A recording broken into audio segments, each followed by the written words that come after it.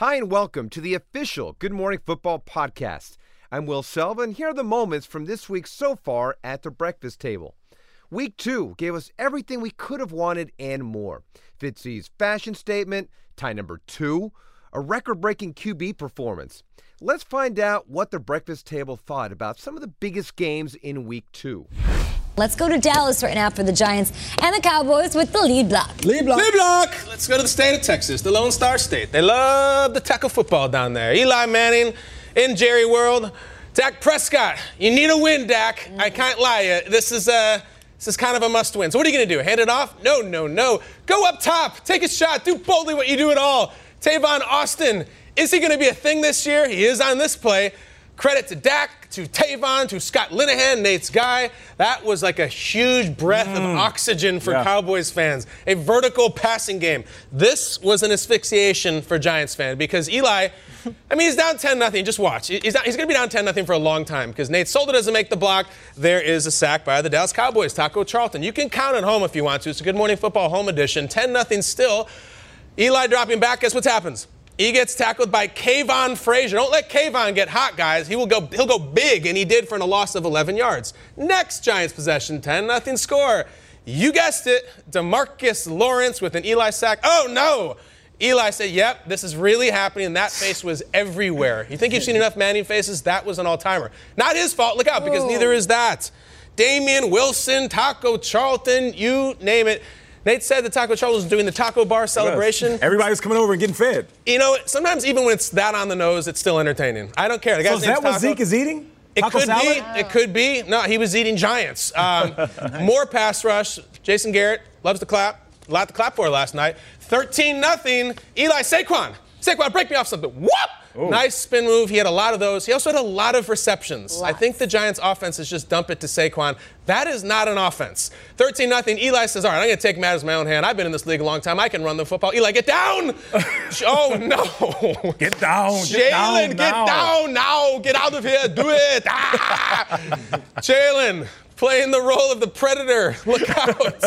I was like a kindergarten cop. Oh, yeah, no, that's who's your daddy and what does he do? His daddy is Archibald. He's not there last night. It's not a tumor. Daddy is the Cowboys. Yes, boys have a this. Girls, no, never mind. By the way, how'd the Predator movie do over the weekend? New one came out. I didn't see it. No. Yeah. I think they didn't like the Giants. Yeah, all right, 13-3. Zeke, the Giants don't want to score any points, so you have to in this game to win. So just put this thing to bed. Fourth quarter, he's running, he's eating, he's feeding. That's the Predator. Last one. Put it to bed. Put it to bed. Everyone has to go to sleep because honestly, this game was tedious. I'm just going to say, Giants fans, you know what I'm talking about. Those fans of the Cowboys loved it, and this was fun. For Dallas, if you're a big fan of America's team, it was a nice little night. But, oh, my God, the Big Blue. They start 0-2 for the first time since all the way back in the year 2017. Cowboys 20, Giants 13. Eli, what is going on, man? Halves like that, or where it's not going great, but you just keep, you keep hanging in there. You keep trying to, buy some time, move around, and just knowing you're maybe one play away from changing the game or hitting a big one. You can't afford to have, the plays where you're going backwards and the sacks early in the down.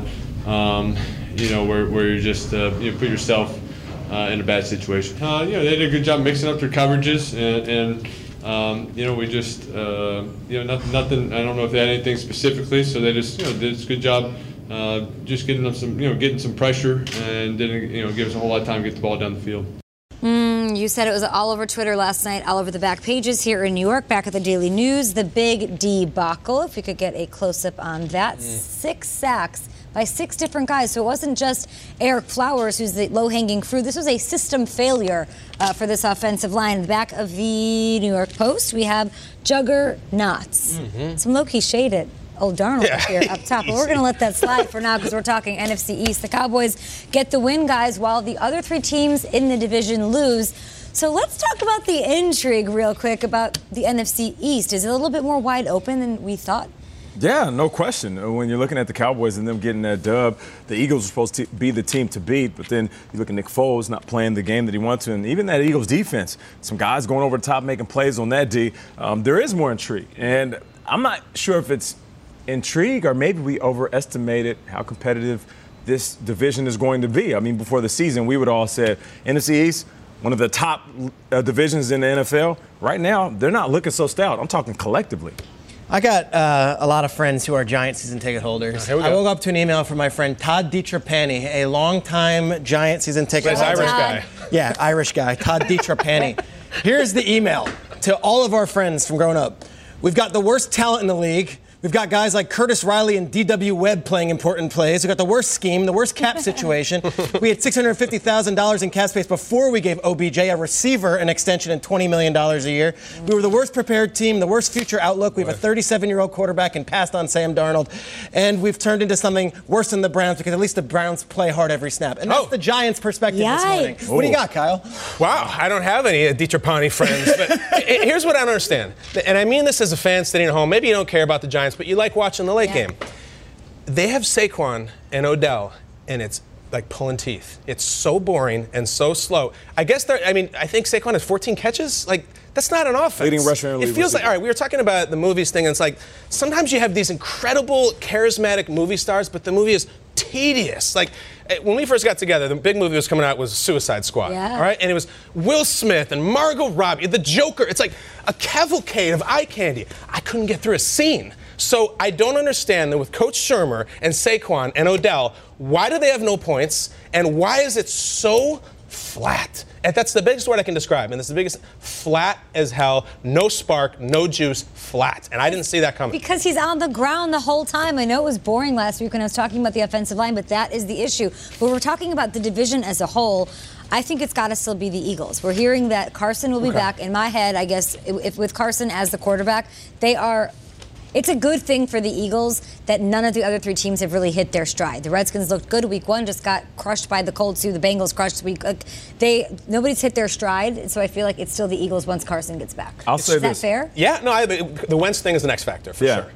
I'll say this, when it comes to the Giants, they got to take a page out of the Atlanta Falcons offense this past weekend. Instead of forcing the ball to Julio, they utilized Julio in different situations as a decoy. It seemed like everybody else started to make plays. Calvin Ridley, right? Yeah. Austin Hooper, all these different players that are on that squad. So I feel like when it comes to the Giants, they're going to have to get Evan Ingram involved, Sterling Shepard involved. You can't go out there and have Saquon Barkley, who is a rookie, your leading rusher and your leading receiver, and try to force the ball to Odell when he's getting less than 50 yards. They got to rotate it and get some of these other guys involved, or else this is going to be consistent through the rest of the season. Long week in New York if you're a New York sports radio listener or a Giants fan, because the fan base is not happy. There's a rematch of last season's AFC Championship game yesterday. Nate, let's go to Jacksonville. Yeah, Jacksonville. This one was in Jacksonville, and it was hot. So shout out to everybody that worked the game. They were in the heat.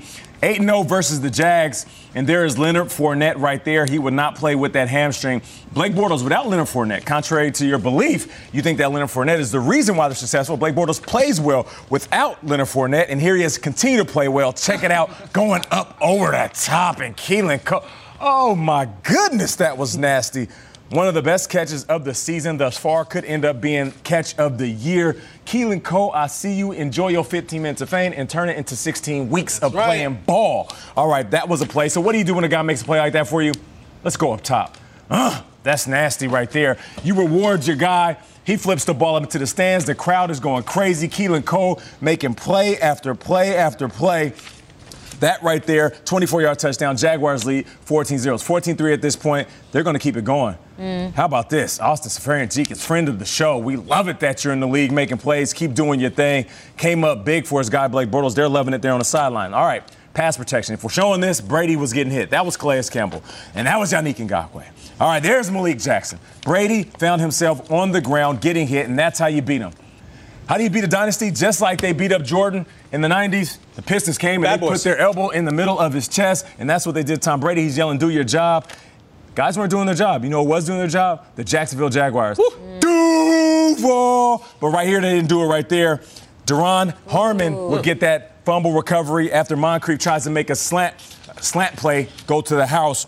Patriots, they pick up the ball on the 48. Yeah, are you saying Calais Campbell is Rick Mahorn? That's exactly what it is. I love it. Like I'm not mad at it. He's just as big. All right, Chris Hogan, always open, 7-yard touchdown. Patriots, they'll make it a game now. 24-10 at this point. Okay. Tom and Hogan loving it. Fourth quarter. Touchdowns for Hogan. Trailing 24-13. Shout out to Hogan getting 2 tuggies, but there it is. How about Dante Fowler tugging at that ball and Dante Fowler recovering that ball? Brandon Graham him. Oh, my goodness. Just play after play after play. In order to beat Brady, we say it all the time, you got to hit him and you got to get after the ball. And that's exactly what they did. Next Patriots possession. Check out this play right here. James White trying to make a play. Initially, it would be called a first down. Then Doug Marrone says, whoa, wait a minute. I know we tackle better than this. We practice it all the time. And they would review it, and they would say that he was just short. Do you know how bold it is to review that call? How about potentially lose a that? Timeout? And here we go. Blake Bortles. Everything was bold. Who are you looking for?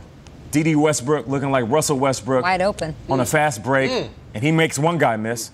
Great Skates block. up the sideline. Looks like Brian Westbrook. Hey, D.D., I see you. He looks like Brian Westbrook. How about that? Yeah, you're right about that. All the way around. And the Jags, they are loving it. How about the Jacksonville Jaguars? It's the second win against the Patriots in franchise history. Blake Bortles played amazing. T.J. Yeldon in replace of Fournette played well. Jags are 2-0. They win 31-20. And Mike Giardi caught up with one of our favorite players in the entire world, Telvin Smith. Miles Jackson, it's the biggest game he's ever played, a revenge game. What does it feel like to come out on top? It feels good. I just said it to our guys. This is a hard work, dedication, and love will get you. I'm telling you, we came out here and battled. We started fast and finished faster. How important was that? Obviously, it started creeping back into the game. It's 24-13, and then Dante makes the strip sack, and I know you guys didn't convert off that, but to slow their mo. We battle tested, and when we get our backs against the wall like that, we got enough players that somebody gonna step up and make a play, and that's what happened. We knew it was gonna happen. We just had to keep playing, and man, we knew they was gonna try and make a run. We playing against one of the greatest quarterbacks to play the game, but I'm telling you, when we lock in and we play, you see what happened. Was that the lesson learned from the AFC title game? I'm telling you, we said we got the experience from it. We said we're a better team. Now we just showing that. Talk to me a little bit about Blake Bortles, who, again, nationally very much maligned, took you to the AFC title game last year with the help of the defense, and then today, 350 plus, 4 touchdowns. I said it all. I said it at the beginning of the week. That's my quarterback, and we stand on him. We stand behind him. A great player. It don't matter in big-time games, big-time players step up. And I'll tell you, that's why that guy's our quarterback. We love him. Telvin Smith. Thank you. I appreciate it. They're now 2-0 to start the season for the first time since 2006. Dante Fowler with that strip sack. Telvin Smith was a big part in shutting down Rob Gronkowski. Are we looking at the most impressive team in the AFC, gentlemen? I would say so. You know, we had this conversation last week about these guys playing the Patriots and what are they going to do. Last year, AFC Championship game, them taking their foot off the pedal, and they didn't do that this game. And when I was on Twitter this past weekend, everybody was saying, listen, no Fournette, these guys are going to have a chance. These are the Pats, and as good as the Jags were, they're still the little brother in the AFC. And they came out, and they were much more than that. They played like the big brother. They swung first, and just like Telvin Smith said, they started fast and finished faster. Matt Hamilton, he sent me a note earlier in the show. He said the Jags are averaging 7 yards per carry out of the gun. That's including Blake Bortles when he does his zone read pulls. Now, you expect when Leonard Fournette is back there, he gets behind center, and he hands the ball off. They average only 3.2 yards when they're doing that. Putting them in that shotgun, that little pistol, and him being able to look at the defense, makes a difference. Either hand it makes a huge difference. And when you look at him back there, this isn't Blake Bortles playing high and they barely got the win. He was making some throws out there. Me and Hamilton were texting each other during the game, and I was like, did you just see that? Yeah. He's like, yeah, I just saw that. Just like I said last year, you guys got to expect quarterbacks in this league, if they study the game and they want to improve, that they're going to get better. You can't judge Blake Bortles by what he did 2 years ago. Blake Bortles right now is a different quarterback. Give him a contract extension. What a vote of confidence you get. He's playing like one of the better quarterbacks in the league, right? But the best quarterback in the league is playing in Kansas City. My pick is the Chiefs. I think they're 2-0. And in today's game, I think offense overcomes a weak defense. And obviously the Chiefs' defense has been horrendous, but they win games. And if you're going to score, and with these rules where you can't touch the quarterback, you can't touch the receiver, and you have the greatest play caller in the AFC in Andy Reid, I'm going with the Chiefs. Until they show any vulnerability on offense, how can you beat them when they can't be stopped? I go with Kansas City.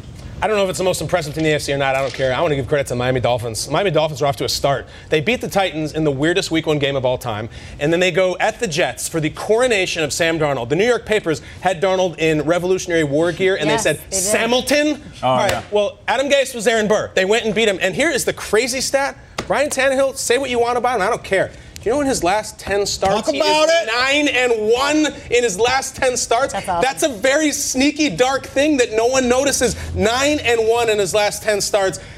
And I think Adam Gase has the thing here. I'm just saying, the New England's bleeding. We've seen him bleed before. I'm very impressed with Miami Dolphins as a sleeper who's about to wake up. Do you think Nate will ever see Hamilton? Nate, will you please go see Hamilton, the Broadway show, not the researcher, not the producer. Go see it. I'm going to go see it. The Jags and Chiefs, the class of the AFC so far, so I agree with KB and Schrags. Now, while there was plenty of action on the field this week, there was also plenty of drama off of it, from a surprising yet not surprising trade to a certain Philly QB making his return. This week had the breakfast table buzzing. All right, gents, before Carson Wentz suffered his torn ACL against the Rams back in Week 14 of last season, he was one of the NFL's best quarterbacks on his way to possibly securing an MVP. So how do we feel about Wentz picking up where he left off after missing the first 2 weeks of this year? I believe it's unrealistic expectations for us to say that he's going to pick up where he left off last year. He was on fire, running away with the MVP award, lighting up this league. And the reason he did that because, one, he has a high IQ. He can throw it with the best of them. But one of his more underrated pieces of his game is the fact that he could run just as good as Russell Wilson, just as good as Deshaun Watson, just as good as, quite frankly, some of the best running quarterbacks of all time.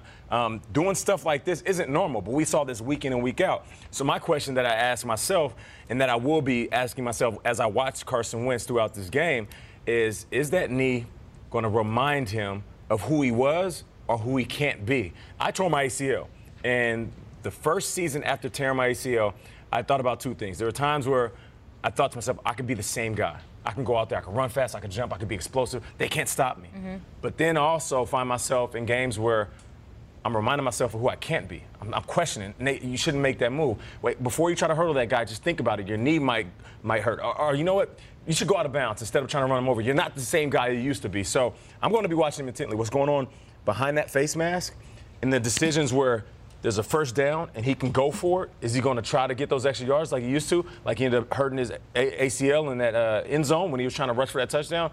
So that is for me. Like, I oftentimes say Carson Wentz is going to have to save himself from himself.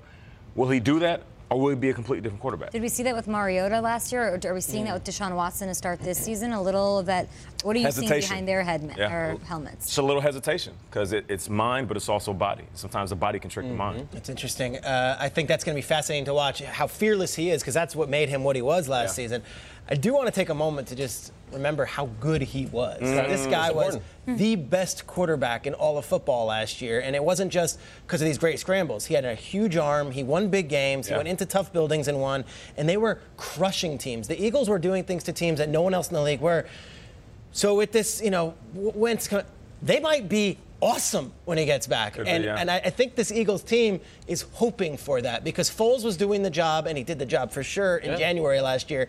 But to me, I'm going to take the optimistic side on this, and I think the Eagles become one of the best teams in the NFC with the addition of Carson Wentz. Overnight. I think he is a huge, huge upgrade from Nick Foles, and because they waited to put him in, I think they're comfortable with what he's doing physically. I think now the Eagles, they get going.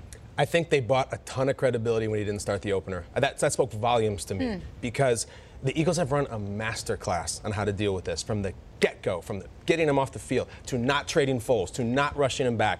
And the answer to the other question, there's some people saying, well, if they would have beaten Tampa, they would have still rested. I don't think so, because Nick Foles was fine in that game. They lost because of the defense.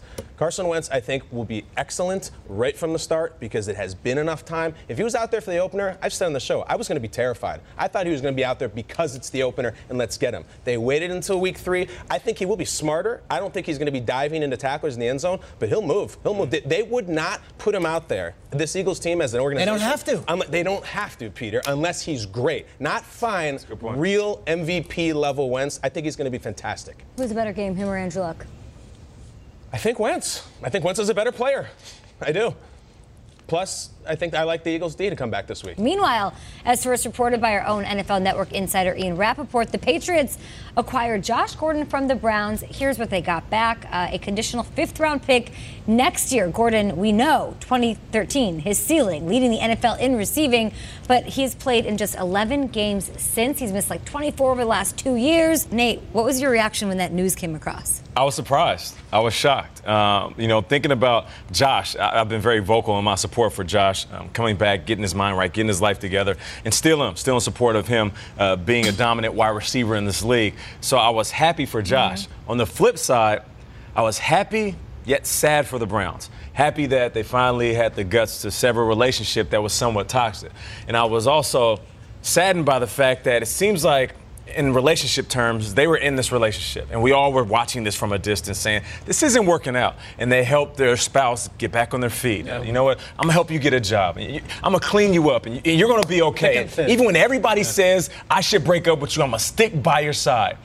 And right when that person gets everything together, they look good, get a haircut, got a job, and they're walking around everybody saying, wow, look at Josh. They leave, and they're dating somebody who is bigger, and they're better, and they're more handsome, and he's in a better relationship. Yeah. Let's just be honest about this. Josh Gordon being with the Patriots is great for Josh Gordon, and it's great for the Patriots. Now, expectations, I expect Josh to come in and seamlessly fit in and follow the rules and regulations, the unwritten rules of being a Patriot, the written rules of being a Patriot. And if he does that, and I know him to be the high football IQ individual that he is, he will have a season that some will compare, maybe not statistically, but some will compare to when Randy Moss went to the Patriots. Yes, I'm saying it right now. That's how good Josh Gordon and Tom Brady can be. I got to be sensitive here because there are substance abuse issues he's had in the past. It's not like he's a knucklehead who gets traffic violations. This is actual real-life stuff.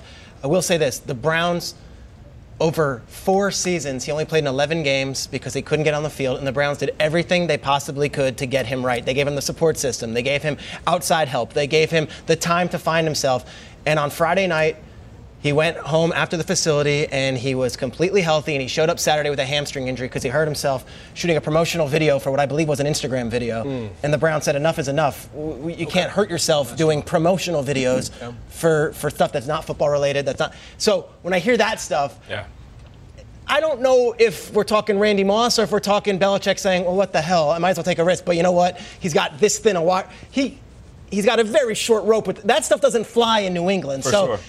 It's kind of like Scared Straight or something like that. Like it's kind of like your last shot. I feel like I don't think Belichick and Brady are going to give him the exact soft, nurturing love of, hey, here we go. I don't see that. I see this on Josh Gordon, and he's got to be a big boy, and he's got to be able to find a way to stay on the field. It's either get right or get gone. I think so. Because you can be in that relationship that wasn't working for you, but if you carry that baggage into the new relationship, as good as that partner is, you're still going to be toxic because you haven't dealt with that yourself. I don't think Bill Belichick, I don't know him personally, but has that nurturing, let's figure things out for you mentality. It seems more of, I'm going to use the word desperation loosely here, for the Patriots who need wide receiver help. You told me they made nearly 30 transactions since March this offseason to find that wide receiver after getting rid of a running back who acts as a wide receiver in Deion Lewis and Danny Amendola without Julian Edelman. I think it's a low-risk thing for them because if he doesn't work out in 2 weeks, he's out the door. High I've reward, seen it though. before. Low risk, high reward. Highest reward. But yeah, I don't think it's a coincidence that they just played Jacksonville, had a hard time scoring, and said, what the heck, let's try it. I just also think that looking on blogs and Twitter and everything, the most convenient thing to do right now is you see the Patriots got somebody like this, and you immediately bring up your Corey Dillon references and your Albert Hainsworth or Ocho Cinco, anything like that might be, guys who had quote-unquote baggage. This is 100% different than that. All right, those guys, Josh Gordon is not someone who beefed with his head coach or wasn't in shape for conditioning. Right. It's a whole different set of things. So it bothers me when I see that because this is a completely different animal to manage or not manage and get rid of. I will say this on the football side of things. I believe this is going to work. I do, because I can't speak to his demons or what he needs to repair them or beat them, but I will speak to the football of this. Josh Gordon in his career has played with Jason Campbell, Brandon Weeden, Johnny Manziel, DeShone Kizer, Thad Lewis, and now he's going to Tom Brady, the best to ever play. So if good football and health and success and acceptance is something that can make him thrive, he's going to take off. He's never had a situation for success in his career like this. Ability, career, position. So if his professional success and acceptance and thriving is something that gets his head clear, watch out. Talk about it. Once his return will certainly make a difference. He just needs some healthy targets. Now, they say you should never stop learning, and here on GMFB, we always adhere to that rule. Let's find out what the gang learned after all the action from Week 2. I'm going to give a shout out to one of the coaches who ended up on the losing end of a game on Sunday, but is winning in the end. The Panthers were on the road. They were down their starting tight end, 3 offensive linemen. They played valiantly. They lost to the Falcons. But there was Ron Rivera on Monday, not hanging his head, not moaning, not cowering in a corner. Instead, Ron Rivera was focused on making a difference. I thought this was awesome, and this is what I learned.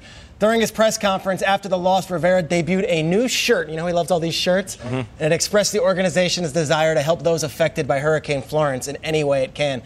The shirt features a lockup of North Carolina and South Carolina with the message, "We share more than a state line." The tagline is really the border between the two states. The shirt emphasizes the message that the two Carolinas are more than just neighboring states. The Panthers, they partnered with Visit North Carolina and Discover South Carolina in short order to show their support for the recovery efforts with the T-shirt. 100% of the proceeds, if you buy it on Panthers.com, go to the two states' hurricane relief funds. So Rivera could have been miserable. He could have been sitting around moaning about the way the defense played. He wasn't. Instead, he was upbeat. Turned the page. He said there's a lot more going on in this area. Help support the cause. So Panthers.com, go do it. 100%, not 10%, 100% goes to hurricane relief efforts down there in the Carolinas. Ron Rivera, class act all the way. And I learned this week, he just gets it. Ron Rivera, good dude. That's good stuff, 100%, man. 100%. And then it's also what the Red Cross is doing. And that continues, by the way, 90999, the word Florence. Text that, and it helps relieve those people that are still dealing with that right now. 100%. And we love Ron Rivera because he wears the shirts, and we kind of get a joke out of it. We even use it on our show. But to use his platform in a moment where we collectively as a country need it to shed light, like, I love Ron for that, man. Shout out to Rivera, one of the best. He's not a big spotlight guy. He is one of the best. Peter, you've gotten to know him a little bit. You've worked with him. You've met with him several times. For people at home watching who maybe aren't tuned into the Carolina Panthers, what's Ron Rivera made of? Positivity. Think about what this team has gone through. They have a new owner this year. They've already had several injuries with Greg Olsen and the offensive line going down. And now you deal with a hurricane where a lot of their lives personally are affected. That was a tough trip to Atlanta.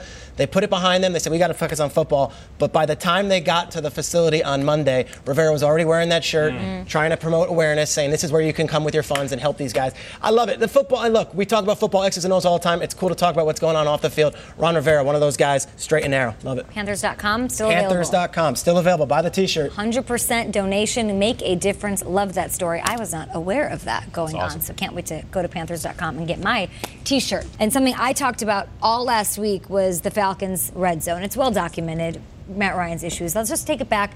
A recent sample back to the divisional round in the playoffs. It was Falcons and Eagles. And you see Matt Ryan, and he's just sort of trying to get the ball to his boy Julio, and it doesn't work out. He's sort of allergic to what's going on. There's something that plagued them last year that he didn't really have the year before in 2016 when he had his MVP season. So I said, you know what you need to do? You need to pick up a prescription. We'll call it in for you here from the GMFB Pharmacy for Red Zonadrill, a pressure reliever, a touchdown producer.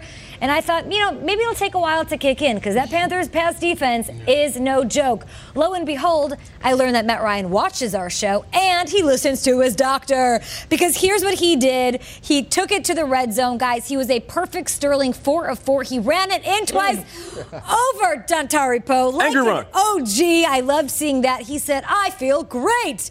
And he did it again, connecting not to Julio Jones, heavily targeted. But I have this weird feeling that I think that I'm learning that their best option in the red zone is to maybe not try forcing it to their dominant wide receiver. It's sort of a mismatch. It doesn't really make sense in my head. But he hit 8 different receivers in this game. That reminds me of the 13 different receivers that he hit in the end zone, 4 touchdowns, all of that 2016 season. Is there something to this? I turn over to my 11-year NFL veteran wide receiver. Yeah. Is there something to maybe not forcing the ball to Julio in the red zone? Yeah, in that season you're talking about, he also won the MVP and proved to be one of the best quarterbacks and running the best offense. But that's it, though. You can try to feed your superstar, even force feed your superstar. Yeah. But once you get to the red zone, that's when you have to have discernment, because if you're a defense and you're backed up in your own territory, you have to expect that a team is going to feed their superstar. Now, if you know that offensively, right, it's playing chess and anticipating their move, you drop back, you just read the defense. And oftentimes they're going to have one extra guy over the top of Julio. That way you can deliver the ball beautifully to all these other receivers, and that's what he did this past weekend. Could I be right? Guys like Austin Hooper emerging, running it in. Tevin Coleman looked awesome. Ito. Ridley. You're Yeah. going to need them to because Devontae Freeman's out for the short term, and you lose Keanu Neal and you lose Deion Jones. Matt Ryan needs to be even better than he was last year. I like that he lowers his shoulder when he runs. Red Zonadrill, 0 slide effects. Kyle, you're up. And I'm so excited because I'm going to talk about something I love. I learned this weekend something I thought, but now I know for sure, and I love ties. I love NFL ties. People think they're weird, they don't know how to act. It's a strange awkwardness when ties happen. There's been hundreds and hundreds and hundreds of wins and losses in my lifetime. I love the ties, guys. I love the fact that it puts you in these hellacious playoff scenarios. I love that the body language of the players is weird. The commentators don't know what to say. The fans don't know what to tweet. Ties are hot right now. We had a tie week 1. We had a tie week 2. I think they are so bizarre. as a fan, you say, well, we didn't lose, but yet we didn't win. It's this strange sort of middle land in between wins and losses that gets me so excited, because I'm here for the weird, if you guys know me. And it's the 21st tie of my lifetime. 21 ties in my lifetime for the NFL. You might ask, Kyle, do you have a favorite all-time NFL tie? And boy, is the answer yes. Falcons-Steelers 2002. Maddox, your classic Tommy Maddox versus Michael Vick matchup. Guys, in the overtime of this game, there were 2 blocked field goals. And on the very last play of the game, when you need to complete a Hail Mary to break the tie, this happened. There's time for one Hail Mary. There's 1 second on the clock. Atlanta has 5 men deep, including Brian Finneran. Maddox lets it fly all the way downfield, and it was caught. It's caught on the 1. There's no time. The game's over. Oh, my God. Plexico Burress caught it. His body was in the end zone, Sam. The ball wasn't. Oh, this is unbelievable. So Plexico doesn't know what to do. Randall L. doesn't know what to do. Keith Brooking is lost. Brian Finneran out there playing defense doesn't know what to do. You love it. It's glorious. And so was the ultimate tie soundbite in 2008 when Donovan McNabb tied. The quote to end all quotes. What did Donovan McNabb have to say? Well, I've never been a part of a tie. Never even knew that was in the rule book. But again, it's part of the rules, and we have to go with it. So, I was looking forward to the next opportunity, getting out there and trying to drive to win the game. But unfortunately, with the rules, we settled with a tie. Guys, that's weird. Mount Carmel High School, Syracuse. He knows everything about football and didn't know there were ties. This is what I'm talking about. And their ties are all over this glorious country. Guys, you remember when the Major League Baseball All-Star game had to be stopped in a tie? Bud Selig says, we're out of pitchers. Bud, I'm talking to you. You stopped the All-Star game in a tie. Earlier this year, Jeopardy had the first tie in its history. They have never had one before. The final category was European islands. They had to have a showdown at the end because the exact dollar amount was tied. 1969 Oscars. The Goats, Funny Girl versus The Lion in Winter was a tie. Hepburn, Streisand, they had the exact same number of votes. It blew people's minds. I celebrate all ties. Bo. Oh.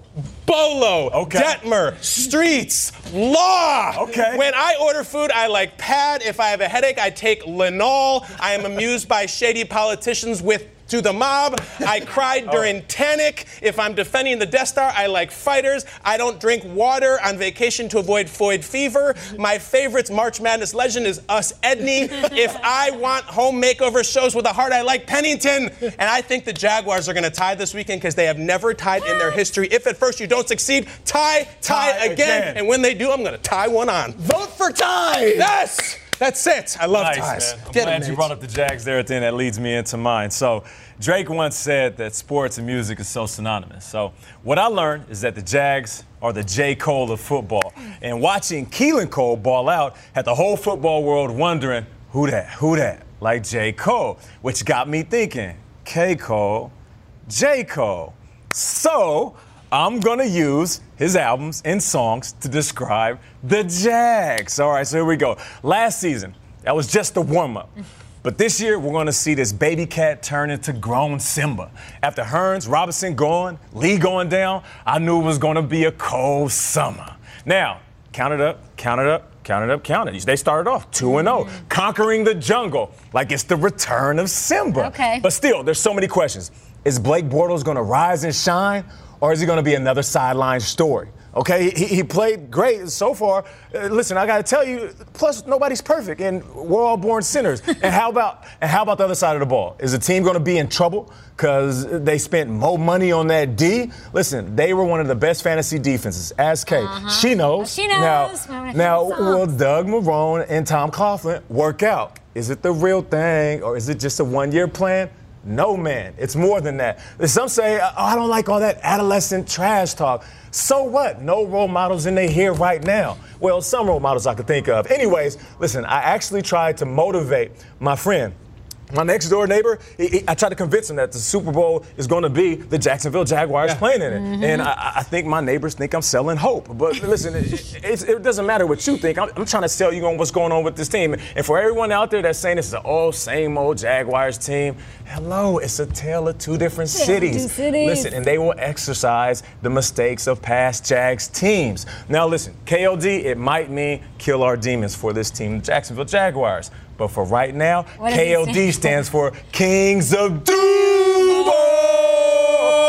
So that right there is my Keiko J-Co Jags homage to one of the best hip-hop artists in the game. Date with the references.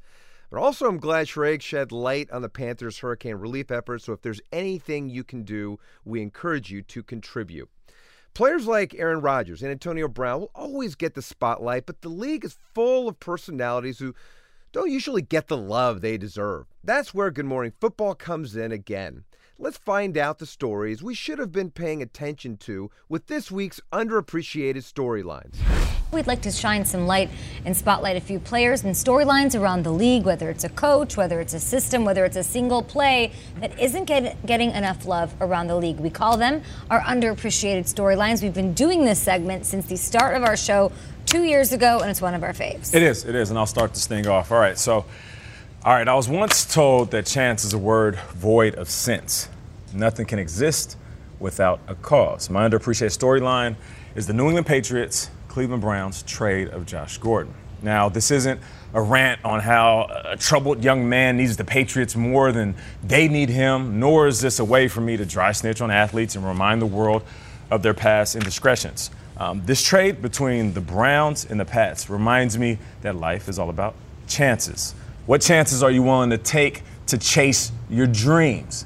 Just like the dream of playing in NFL, just like all these young players right now in the league.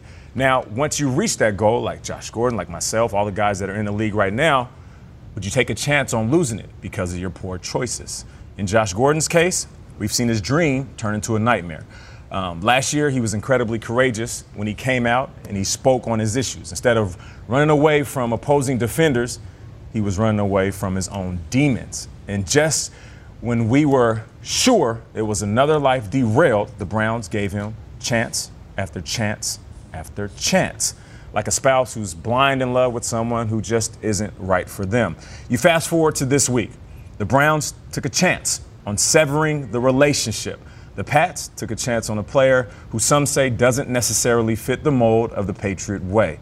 Some fans, they love him. Some fans, they think he had too many chances, which may be true, but I'm in support of the Browns letting go and the Pats making room. The point I'm trying to make is that nothing happens by chance, so we all should take a chance on still being Gordon fans. Plus, Tom will have 3 stud pass catchers. Julian Edelman when he gets back, and of course, Gronkowski and the newly acquired Flash, pumping fear into every defensive coordinator who will have that big 3 on their mind, just like Chance, the rapper.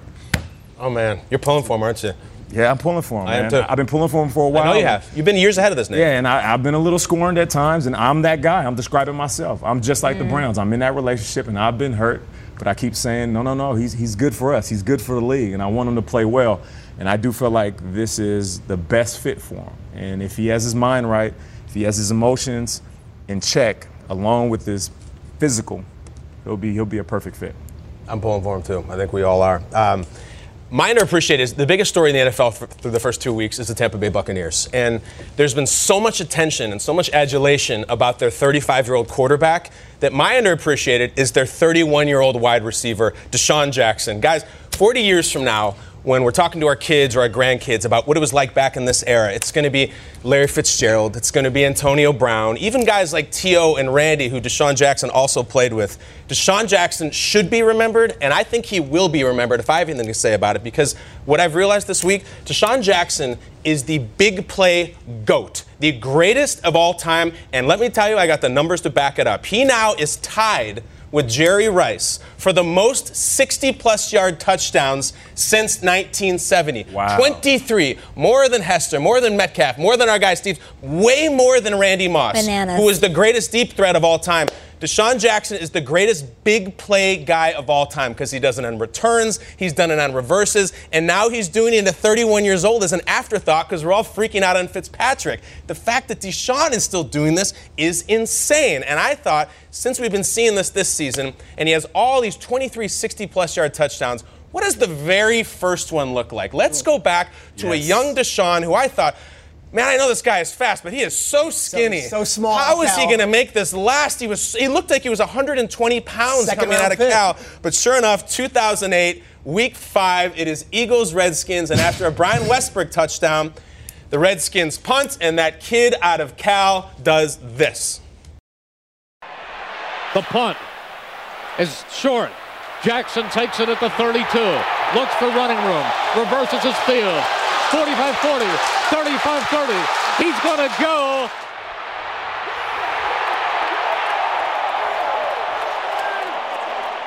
Easily. Nobody touched them. Nobody touched them. Just like that, the Eagles lead 14-0.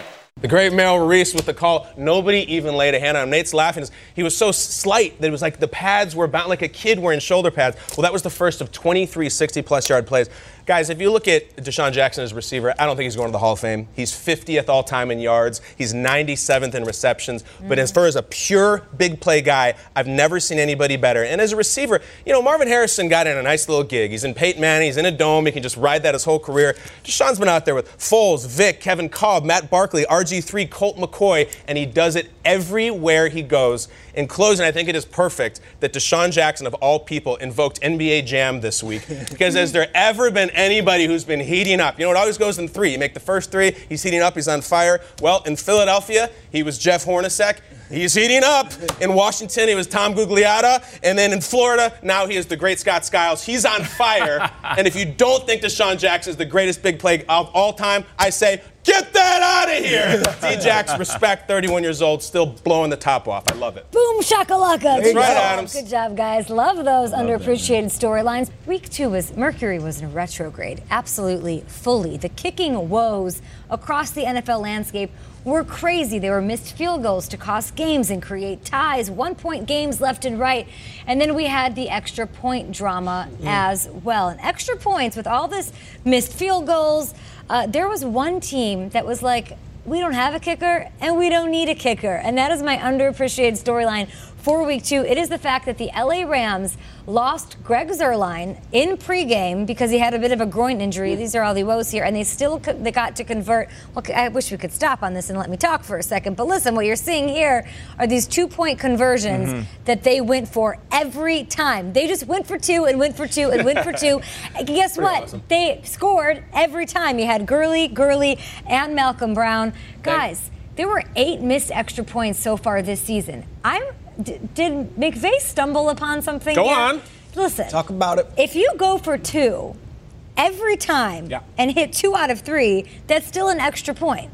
And let's not pretend that extra points are given. Like, there's been 8 missed ones this season. So if you go and you hit 50% of them even, that's still better odds. It just seems to me, could this be a precedent that I'd like to see more? Hope so. People just going for 2. They did it without Greg Zuerlein, and they won the game. Other teams lost their game. So Sean McVay put out this new book, actually. I don't know if you guys saw. McVay's got a book already. I love it. He Can't does. wait to read it. It's called Sell It Like Sean. Nice. Kind of like Sirhan, but how to learn the McVay way. And I think that you should start hitting extra points because we've seen 2 ties, guys, 2 games decided by 1 point in 2 weeks. That's my You know what's funny about that is we did the Los Angeles Rams preseason games, and they were going for 2, and we were like, why are these guys going for 2 so much? It's almost like Sean McVay knew going into the season we're going to be one of those aggressive teams. The NFL wanted it, Kay. When they pushed back these extra points, they wanted to make that decision more because it's more fun to see the 2-point conversion. How crazy it is to see all of those teams just like losing like their guts or the bottom, like their hearts in the bottom of their stomachs all week with these kicking situations. And the Rams didn't even sweat it. They were like, okay, we lose Greg Zuerlein, we're going to just go for 2 every time, and it works out. And even if it doesn't work out, you might come out on top. Yeah, it's almost like the point after touchdown is your overappreciated storyline. You know what I mean? Like it's but those other teams are probably like, look, we don't have Gurley, we don't have Goff. It ain't so easy for us. However, There's always a story you'll see about there's some high school coach who always goes for 2, never punts ever. That's the next level is never, and they always put up 96 points, when 96 to 85 or something like that. I would love to see it because moving the PATs back made it a lot harder, and we're seeing a lot of them miss. When they say, and they're going for 2, and the coach holds up the 2 fingers, it's so exciting. Yeah. You know what I mean? The 2 fingers, like here we go. Quarterback stay on the field. And they say stay, and they always have some cool package of plays for the 2-point conversion. We need more of them. I just feel like we sort of took it for granted, and it was underappreciated. Extra points in general, they're sort of automatic. Yeah. It's an automatic. Look, we saw the Browns; they're not automatic. So you might as well, put them, go all in and go for 2. The Zane Gonzalez rule. We should I call want to see way more. Me too. It's like the Golden State Warriors. Just shoot the 3-pointer. Why not? Should they move back to the 10-yard line and let there be a 3-point conversion? See, I'm into that too. I'll go now. One of my favorite guys in sports conversations on all these shows is On Pace Guy. He way too prematurely takes a small sample size at the start of the season, extrapolates that number over the course of an entire year, and says he's going to do it. Tuffy Rhodes for the Cubs once hit 3 home runs on opening day. On Pace Guy would have said that he was on pace to have 486 home runs that year. There are a lot of On Pace guys out there this week. Patrick Mahomes is going to have 80 touchdowns because he's already had 10 through 2 games. Ryan Fitzpatrick is on pace to throw for 6,500 yards. But there is one guy's record-setting first 2 weeks that I'm not scoffing at because he looks unstoppable. With 28 receptions through 2 weeks, New Orleans wide receiver Michael Thomas is on pace for 224 catches this season.